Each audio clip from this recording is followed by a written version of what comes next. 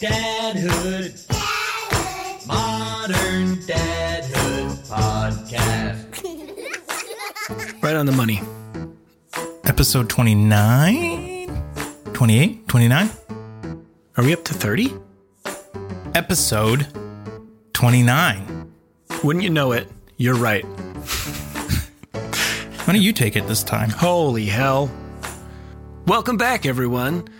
This is Modern Dadhood, an ongoing conversation about the joys, challenges, and general insanity of being a dad in this moment. My name is Mark Checkett. I'm a dad of twin boy toddlers, 2.5 at this. We're going halves. We decided last time we're going halves. Adam, who are you? Well, I gave part of it away. Yes, and my name is Adam Flaherty. I'm a father of 2 daughters who are 6.5 and 3.5. Well, Modern Dadhood is a conversation show. It's not an interview. It's not a Q&A, typically, right? Sometimes. We like to have authentic, genuine conversations with other dads and occasionally moms, as evidenced by our last episode with Courtney. Yeah, perfect. And today's episode, I am certain, is going to be a really solid conversation. You want to share who the guest is today? No. I'll go ahead and tell you. Yeah, I think today is going to be a pretty fun conversation because we are welcoming an author and illustrator by the name of Jon Klassen, who some of our listeners might recognize better as the guy that made the book, I Want My Hat Back. I Want My Hat Back. 3 books in the Hat series, as it's become known. I Want My Hat Back, We Found a Hat, This Is Not My Hat. Also a trilogy of shape books. Yes, a trilogy of shape books that he worked with Mac Barnett on. Solid collaboration. Yeah, also a name that some of our listeners might find familiar. I'm excited to chat with Jon. He'll be joining us shortly. Me too. On our Zoom. Me too.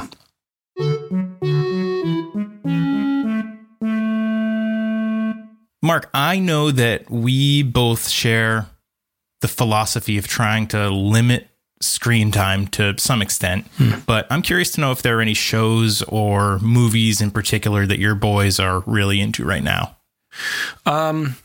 Yes, there are a couple. And thankfully one of them is a show that I also really love. I think it's a Netflix. No, I'm sure it is. It's a Netflix show called Go Corey Carson.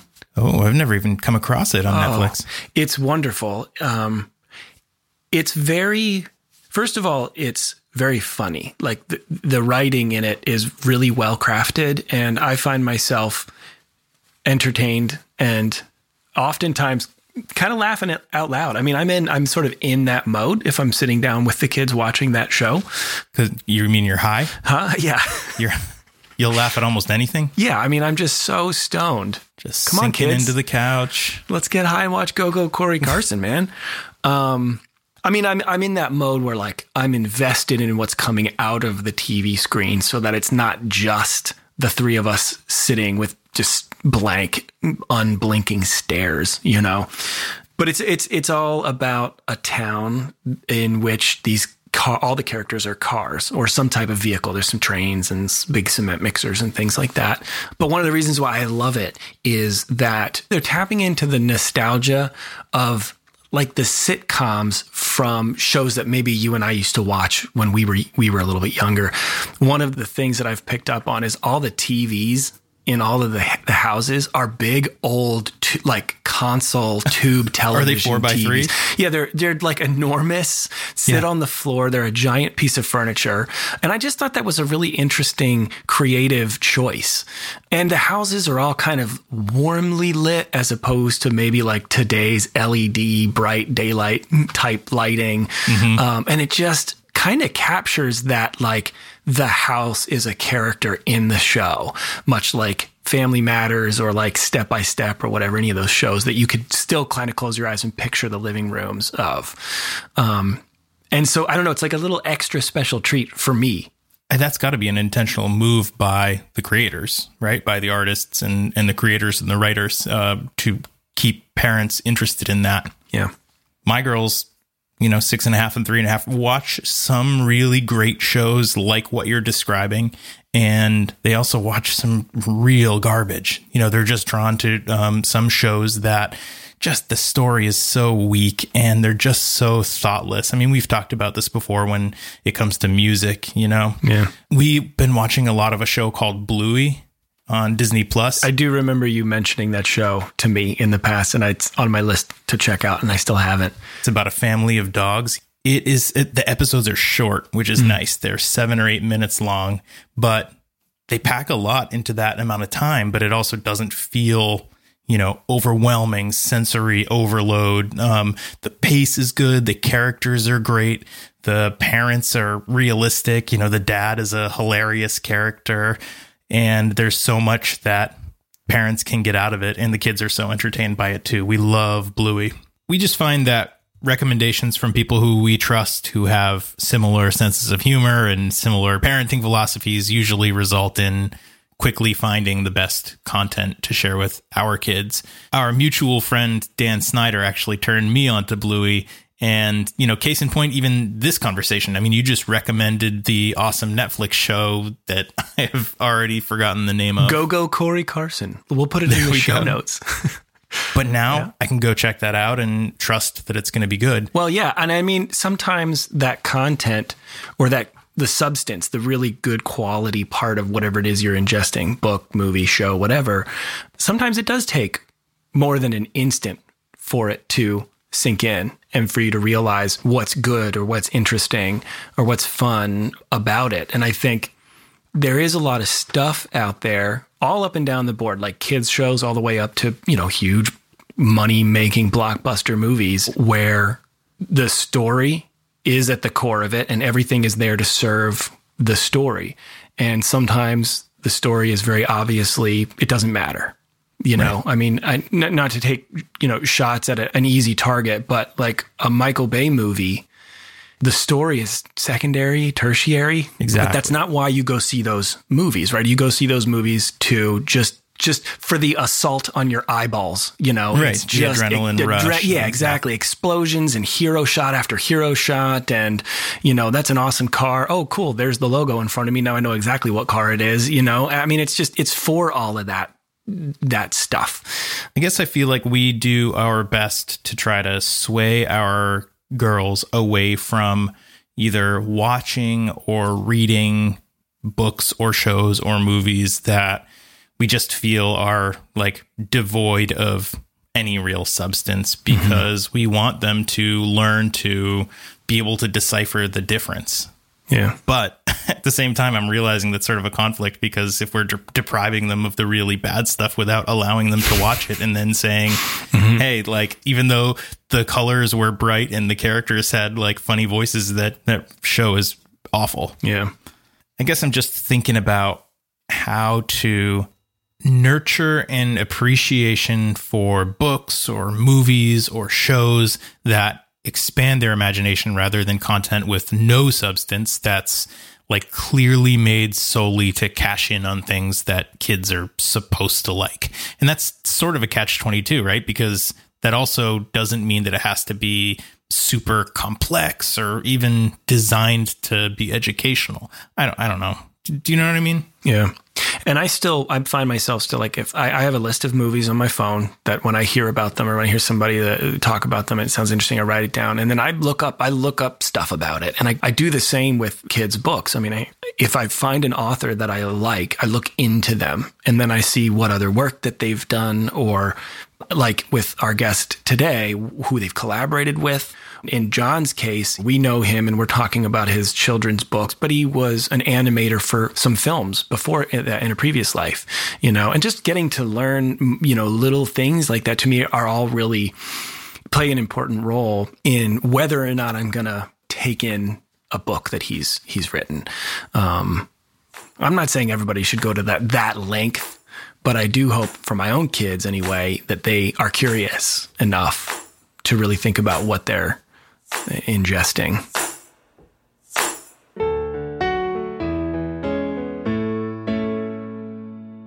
Mark, he's here. Our guest is here.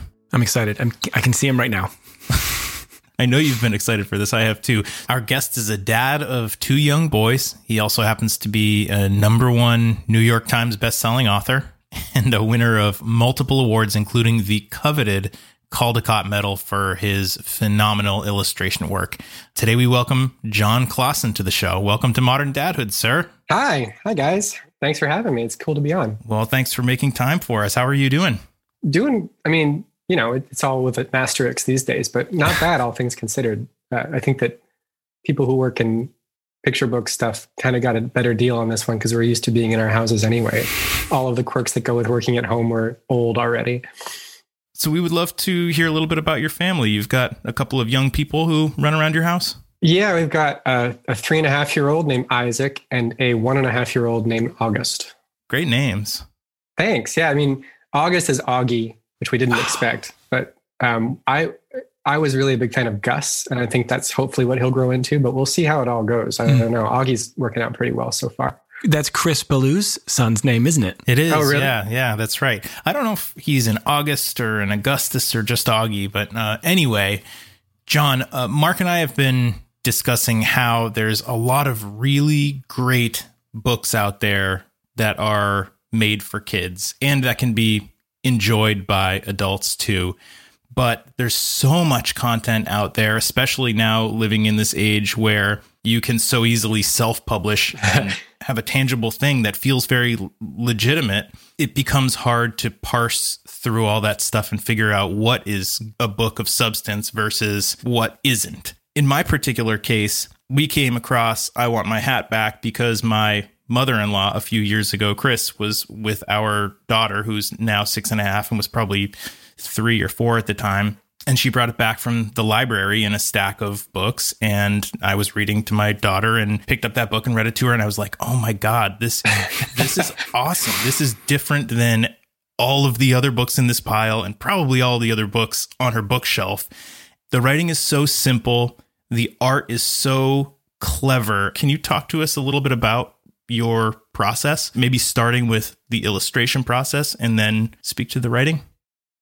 Yeah, my whole trajectory, I came from animation. I went to school for animation and worked at the studios for about 6 or 7 years before I started getting into books. I was working in feature movies, mostly as a designer.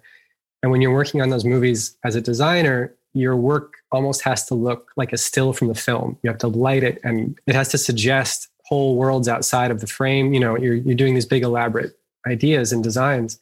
And as soon as I got the book gigs on the side, my whole reaction was to clean it up as much as possible. I wanted the simplest thing that was going to hold still and be composed to the page. The camera was never going to move to the left or cut off my weird thing. I had so much control and I just wanted something so clean and readable across the room instead of all these small little details that went into these movies. That's how my illustration stuff sort of got going.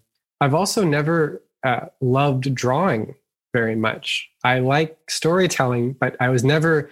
You see some illustrators and even people in animation who draw a lot just as a muscular reaction. You'll be at dinner and there's a napkin, or you'll be somewhere and they just want to be drawing, and that's how they sort of relax even. And that's the reverse for me, is I don't relax when I'm drawing. It's really tense and hard. And so I try to give myself as little to draw as possible so I don't screw it up. And in the books and the writing, just in the feel of those books, generally the hat ones, especially because those are the first ones I did by myself, there's so much self-protection going on in terms of how little I want to put on the page because there's just so much less ways to screw up. My approach to book illustration was that you're choosing a moment either before or after an action, because choosing a still frame in the middle of an action isn't really a great use of the form. It seems like it's much more fun to choose the moment either before the thing happened. And so most of my books are just characters standing still before they're about to do something. I'm not sure I would have thought of it that way if I hadn't worked in film for so long and wanted that contrast of things moving all the time versus things standing still. But it leads to an aesthetic. I think that a lot of my ideas are hinged on the idea of my characters being allowed to stand still a lot. And so all of that goes into the look of the book and the feeling of the book. And my decisions about typefaces and colors are all pretty subdued because I just want the thing to stand still. I just want it to be quiet, at least visually. But then to give yourself permission to do it quietly visually, I think, or at least I thought, that you need to turn it up story-wise. So you have these characters just standing still, saying virtually nothing, but the story is about murder and revenge and theft and death.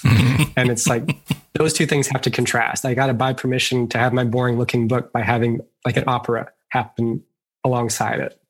Adam and I were just talking yesterday. Both of us had the same reaction to the eyes of the characters that you create. And there's so much going on. I mean, you talk about like they're just still on the page. They're not moving, but there's so much happening with just the eyes of the characters and the very subtle differences between the eyes being all the way open or being squinting just a tiny little bit. And I wonder, was that something that was a very conscious decision, or did you just gravitate towards, like, how did you come upon that as a device, I guess? I think it's the same thing as sort of the idea of the opera story versus the quiet composition, is that you need to get permission to have your characters standing still. And so something has to be going on for the kid to gravitate to and to connect with. You can't just be looking at, unless you really do your work. There's some great stories that involve like just a rock on the ground.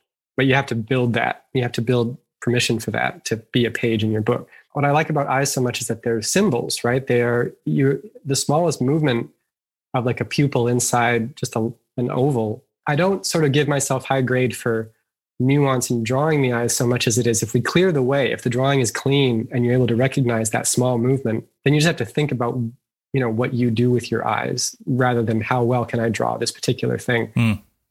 What I kind of wonder about is whether your approach to the work has changed at all, specifically like on the advent of becoming a dad. And now you have these beings in your life who are also potential future consumers of your craft, right? But I wonder that's why you make them, right? Yeah, exactly. I wonder if your like approach mentally or otherwise has shifted at all since then. I think so. I think I can feel it.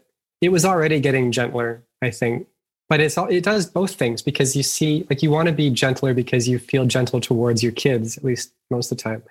But then you also see what they're capable of taking in and how much they want to challenge themselves and how they like being scared about certain things. And so you're kind of moving in both directions at the same time, where you're like, oh boy, I don't want to put anything out that's going to be over their heads or alienate them. But then at the same time, they want to hear about the one about where the guy's head gets cut off. And so you're like, oh, well, maybe they do want to hear all this stuff. And maybe we can go actually even weirder than I thought. And I don't know where that lands. I think that you probably treat it project to project instead of trying to land all that stuff in one book.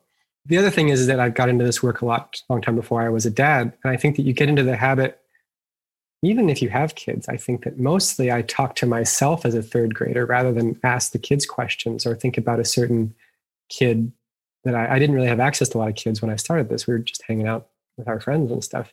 But if I thought about a certain audience member, a lot of the times it was me as a young kid.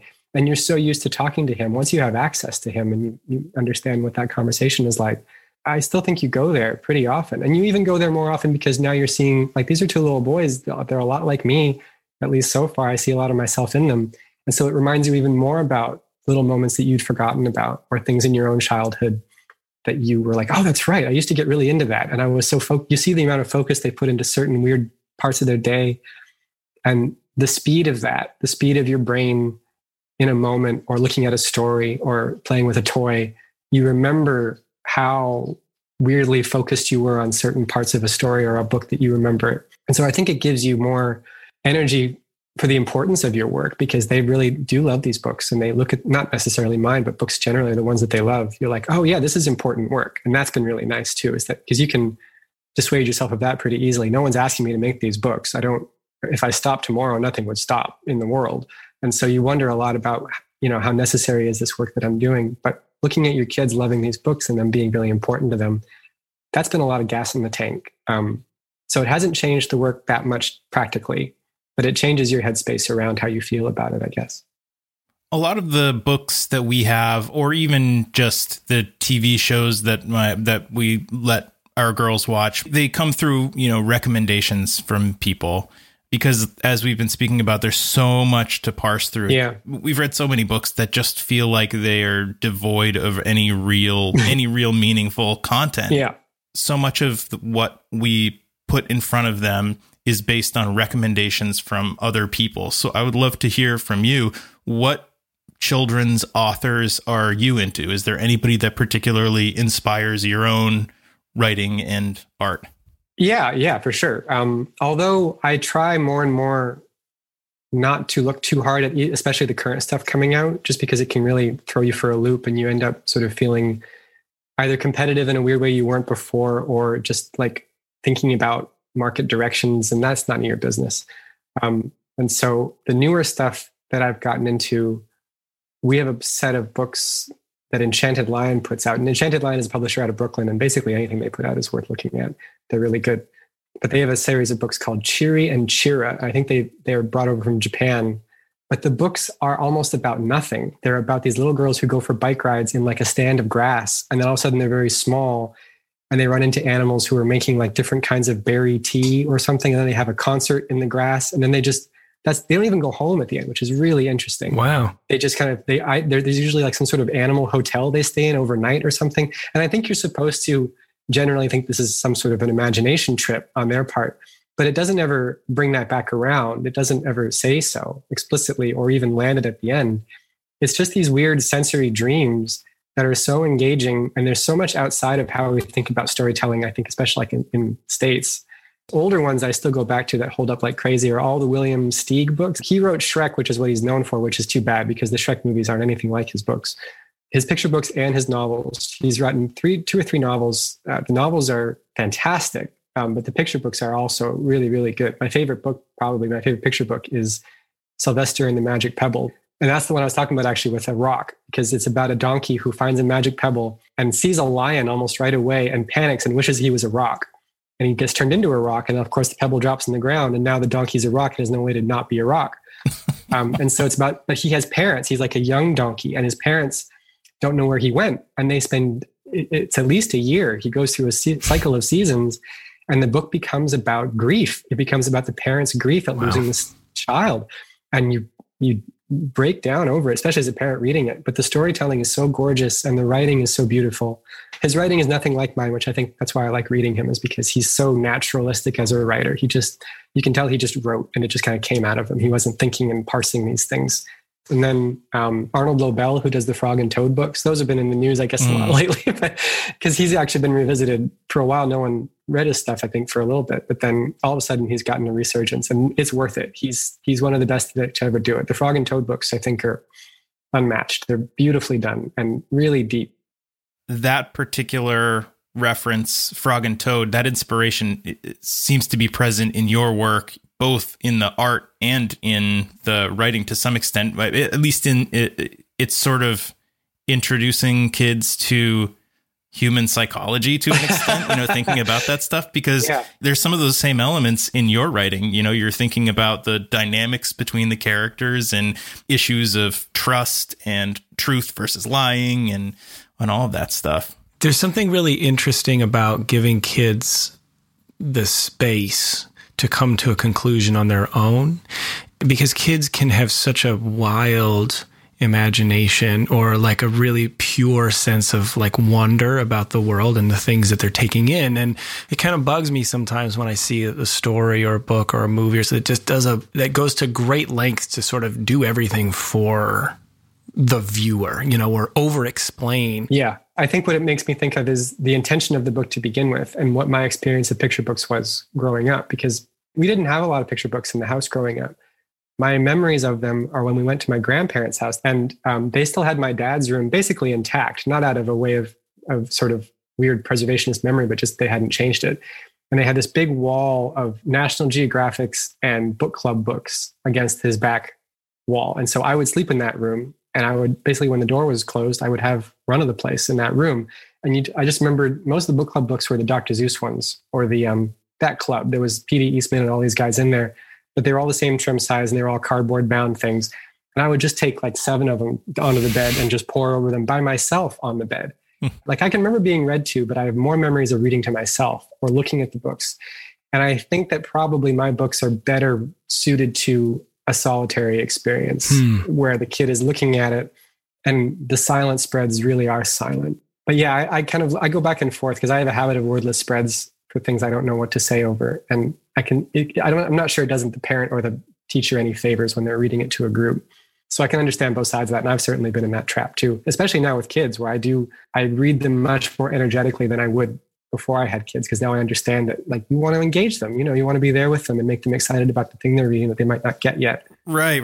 Exactly. It's a beautiful thing to have those moments when you can entertain them by bringing a character to life or use the story as an opportunity to teach them something. But to echo what you both have been saying, it's arguably, equally valuable to them to be able to discover the whole thing on their own and find their own takeaways and come to their own conclusions. Well, and really realize that those conclusions are valid. Like not even just be like, isn't that cute? You have a little conclusion. Like to really say like, that is as valid as a conclusion as I've come to today on anything I've been thinking about. Like his day is as real as my day. And to really believe that, you have to understand how real those days are for you when you're 4 years old and that you are a true, complete person already. Or that you're never a complete person. One of those two things, both that can be true, I guess.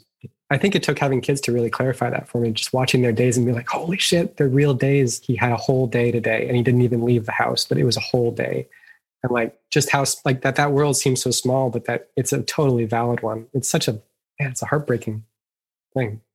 It's interesting too, because as you grow and change as a person, right? If you came back to that book 20 years from now, would you interpret parts of it very differently because of where you are in your life? Yeah. And I wonder, like, if you're a 2.5-year-old reading, I want my hat back. And at the end, you're happy because the bear gets his hat back. And that's how you leave the book. But when you're 4 and 5 and 6 years old, you learn a little bit more about the world. And then you bring that into the reading of the book. Does the perspective change? I think that's the important part about those books, and why I think I'm proud of those books for that reason, is because they have a visual ending as much as a plot ending. It's like, if you are very young, if the title of the book is I Want My Hat Back, all you really want out of that book is for that character to be wearing a hat again. And you're not really going to understand a lot of the nuance of it maybe, but you have the visual satisfaction of a hat being back on that bear. And that's important. That's a feeling of closure and finality to the story. And I think that we got very lucky with that one, because it really does run the age gamut. We can read it to toddlers, and we can read it to second graders, and we can read it to 8th graders. And they're all kind of laughing at different parts of it. But it does, I really like that about it, is that it has a visual premise and ending as much as it has an emotional one. I'm going to say something potentially controversial. Is everybody in the room ready for this? I'm going to go on record. We're ready. Here. Drop it. I don't think Goodnight Moon is a very good book. All right. Now discuss. I don't know enough about Margaret Wise Brown's Deal and Clement Hurd, who illustrated it. They were into something else that I don't have access to. For me, there's a bit of a block with that one too. My friend Mac, who writes a lot of books I illustrate, is a big Margaret Wise Brown head, and he wrote a book about her and everything. And he understands so much more about rhythm and what's going on rhythmically with her text in that book. It's a whole other thing that's not apparent to naked eyes. And it's why apparently that book works, is that there's some sort of cocaine sprinkled in the rhythm of that book. But apparently Margaret Wise Brown is really a master at rhythm and line breaks and stuff. And that's apparently what's going on in that book.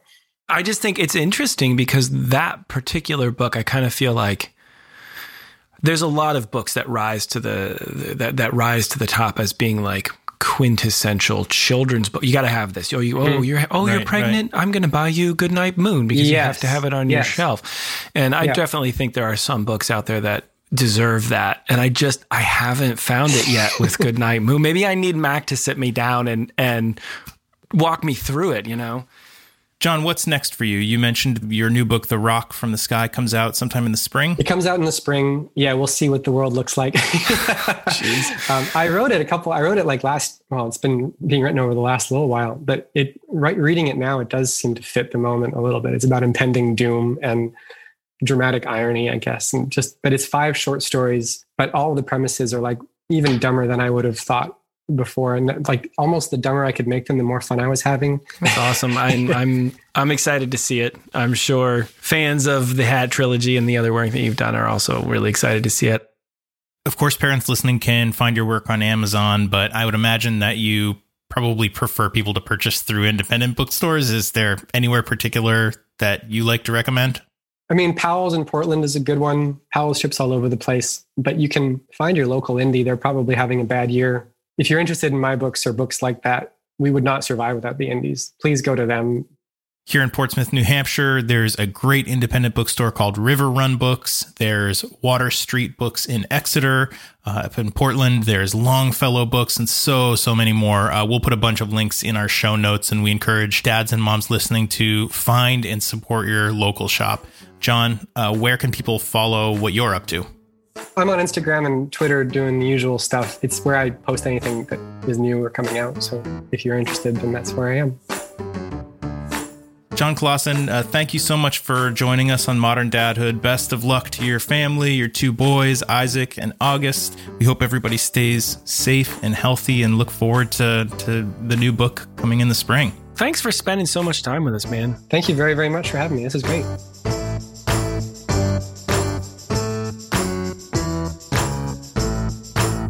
Okay, Mark, here's what we're going to do. Rapid fire. We're going to share some books that we like and books that we don't like. Go. All right. Here we are. Notes for Living on Planet Earth by Oliver Jeffers. It's smart, science-y. The illustration is beautiful and quirky. And there's so much subtle detail you can spend an hour just staring at one page. And sometimes we do. Good book. I recommend. One Morning in Maine by Robert McCloskey. Simple, timeless writing, beautiful pencil illustration, a classic for good reason. Good book. Yay! The Bright and Early Board Books version of the Thomas and Friends stories. Lazy writing, weak lessons, and sometimes the illustrations look like they're pieced together from other stories. Try harder. Bad book. I do not recommend. Kay Thompson's Eloise. Way too long. It always seems like a great bedtime book until you get into it and remember how obnoxiously long and repetitive it is. Boo! That's a bad book. Toot by Leslie Patricelli. Lovable and relatable characters, yet a simple and funny premise. It's about farting. Plus you're learning something valuable along the way. Good book!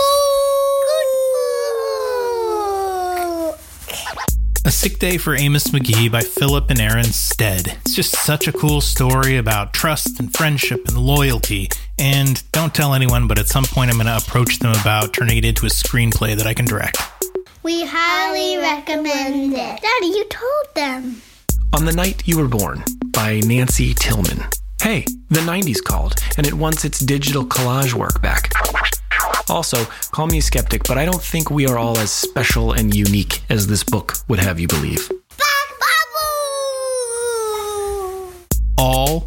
All Barbie books. No author noted. Nobody will even fess up to writing them. They're shallow, uninspired, despicable. A waste of $4.99, which is a surprise to nobody. Bad book. I actually kind of like those. Bob the Artist by Marianne Duchar.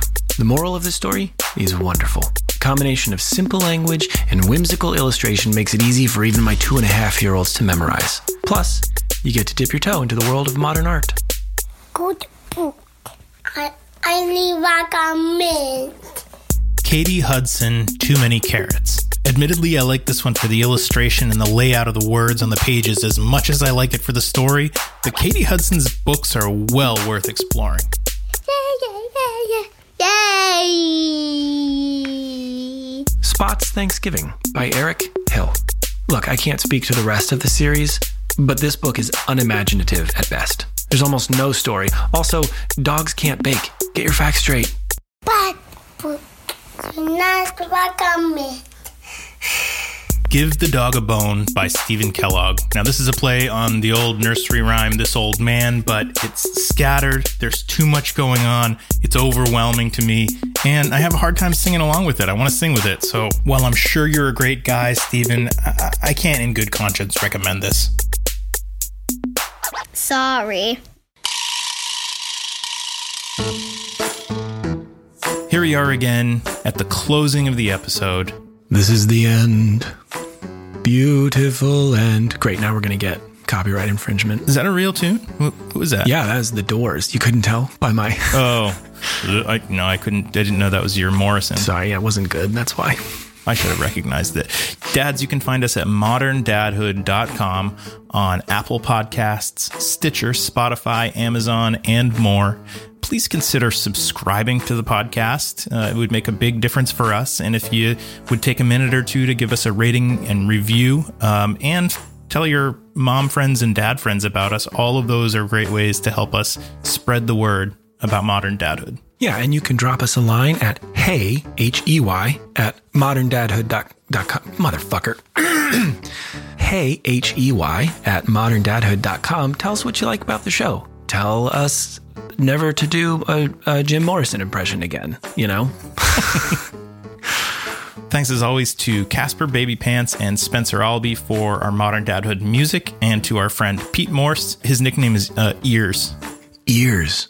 I've never called him that, and I won't. Thank you to Pete Morse at Red Vault Audio, who you can find at redvaultaudio.com, for making us sound good. Thank you, Pete. For his ears.